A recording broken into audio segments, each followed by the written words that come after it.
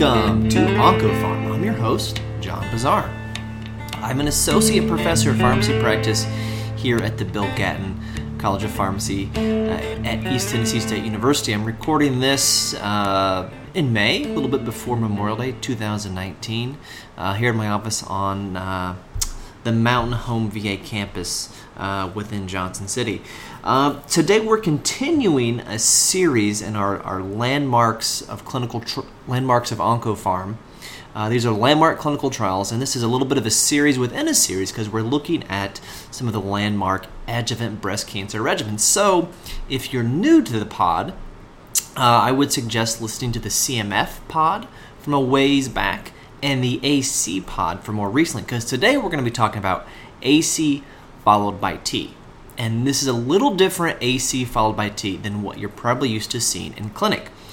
So just as a refresher, the first chemotherapy regimen to show an overall survival benefit in the adjuvant setting for breast cancer was CMF, cyclophosphamide, methotrexate, and fluorouracil.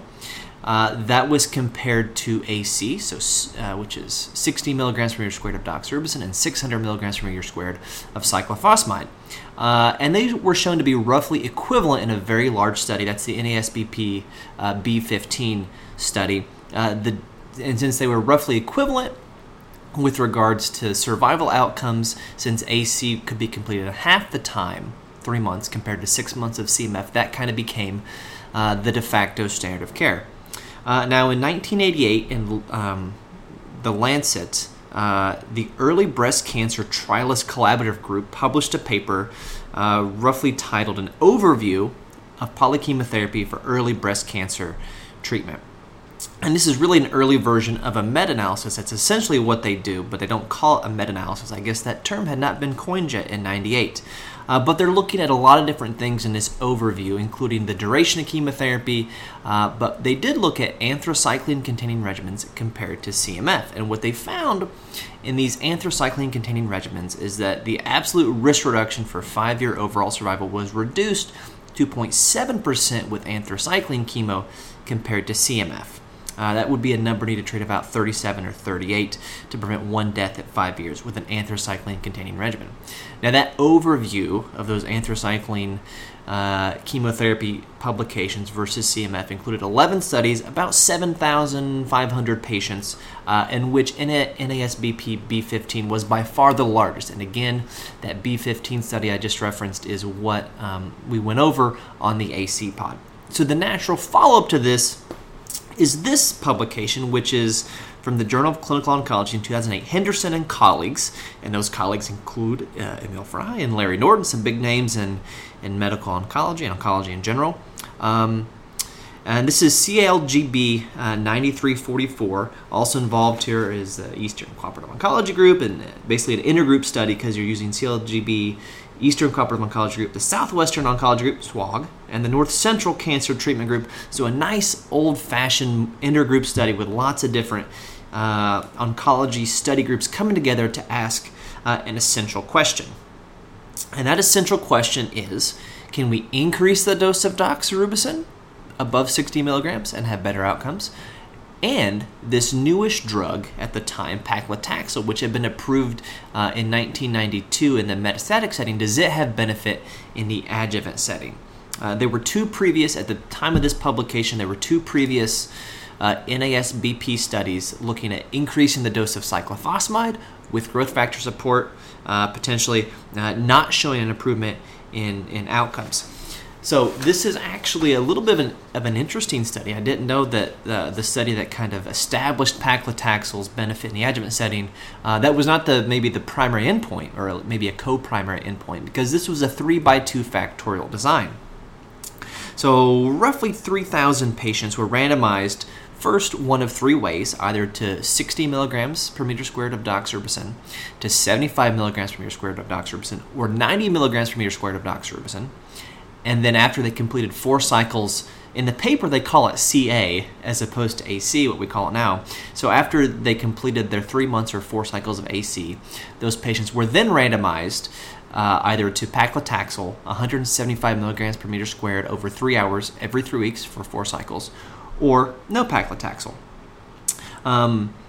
The 90 milligram per meter squared group of doxorubicin required mandatory GCSF support, so 5 micrograms per day sub-Q every day. This was before pegfilgrastim, as well as ciprofloxacin 750 milligrams BID as support to prevent infections.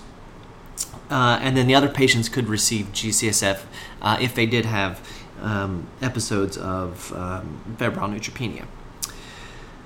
Some interesting stuff about this. After completion of the study, Bristol Myers Squibb, who at the time were the purveyors of paclitaxel, provided a grant to CALGB for statistical support and update the data for submission to the regulatory agencies to the United States and Europe for approval, which is an interesting collaboration there.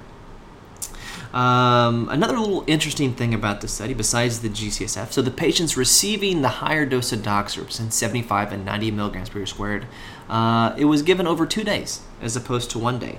For the first 300 or so patients, they did a CBC twice a week to look for toxicity, and then afterwards they only recorded grade 3 or higher toxicity thereafter that endpoint. After that initial analysis by the Dave Desider Monitoring Board to look for toxicity. Okay, onto the good stuff. Primary endpoint was disease-free survival, and they had a whole lot of interim protocol analyses they called for. Initially, after the 450th event analysis. So after 450 people had either disease progression or death, they did their initial analysis, and the Data Safety Monitoring Board said there's a lot of benefit here from paclitaxel. We should stop the study early. Those results were presented to ASCO at an annual meeting in '98, and then BMS actually wanted to submit the data to the FDA, ending the study early. The FDA then asked to do an update analysis, and there's a whole lot in this article about basically how this was presented in '98 at ASCO, but is not published in JCO until 2003.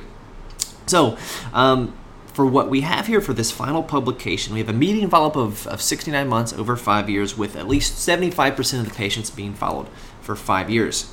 60% of these patients were under the age of 50. 60% were also ER positive. So now we've moved on from that era where we're looking at, an absolute or quantitative value of how much progesterone receptor, estrogen receptor, are calling these patients tamoxifen non-responders. We're now using the term ER positive.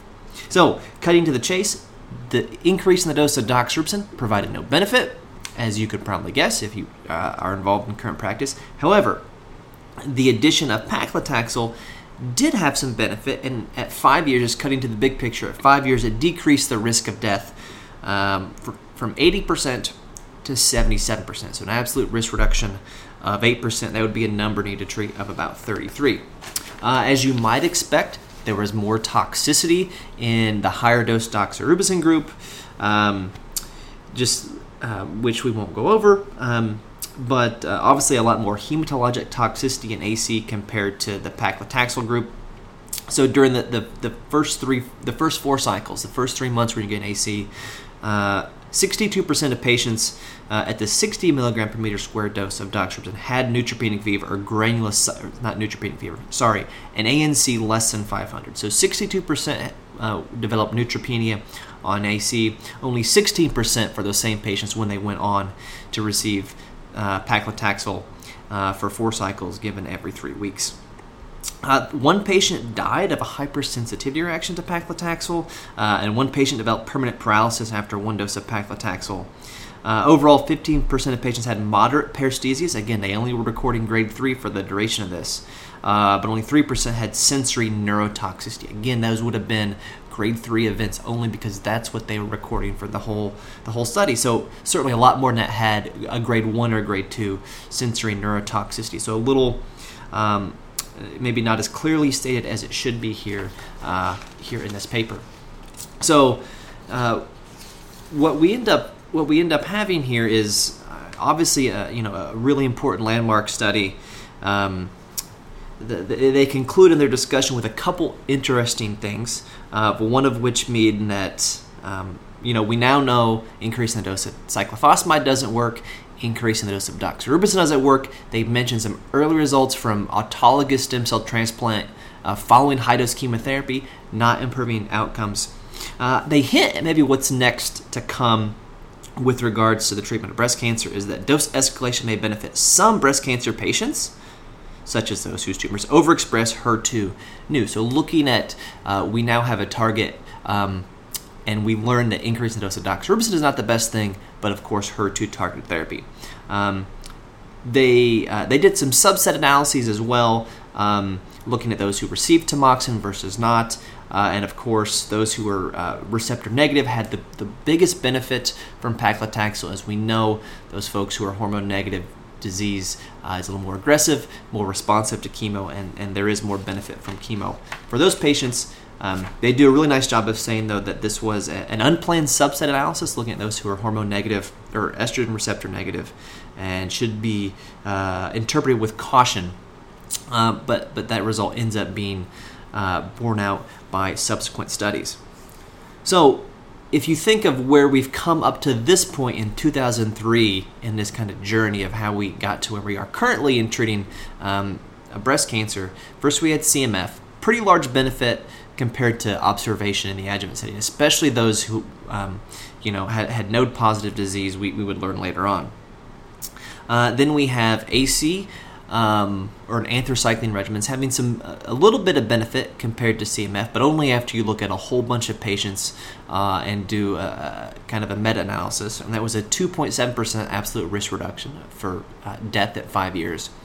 And now adding paclitaxel after 4 cycles of AC, and again, this is paclitaxel given every 3 weeks, not the weekly that you're probably used to seeing now. That gives us a 3% absolute risk reduction. So if you add that 2.7 and that 3%, which you probably can't do, you get an absolute risk reduction of 5.7%, and the number needed to treat a less than 20. So now you're starting to see some pretty big benefit of adjuvant chemo in these breast cancer patients. And as we think of the terminology around how we get better at treating cancer and the war on cancer, there aren't a whole lot of disease states like CML where there's one switch and we can block it.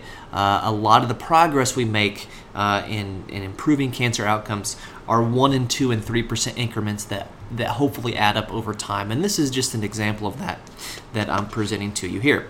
So this is AC followed by T every 3 week, paclitaxel. You can probably guess what's going to come next in this little this series within a series in the landmarks of oncology pharmacy. As always, I appreciate you listening and downloading. Would appreciate it as well if you would find the podcast in the iTunes store. Give us a rating, review. Tell us what you like about the podcast. You can reach out to me on the social medias with what you'd like to hear more of on the podcast. I'm on Twitter at PharmDeepNip. The podcast is at OncoPharmPod on both Twitter and Instagram. And until I talk to you again, remember, doses matter.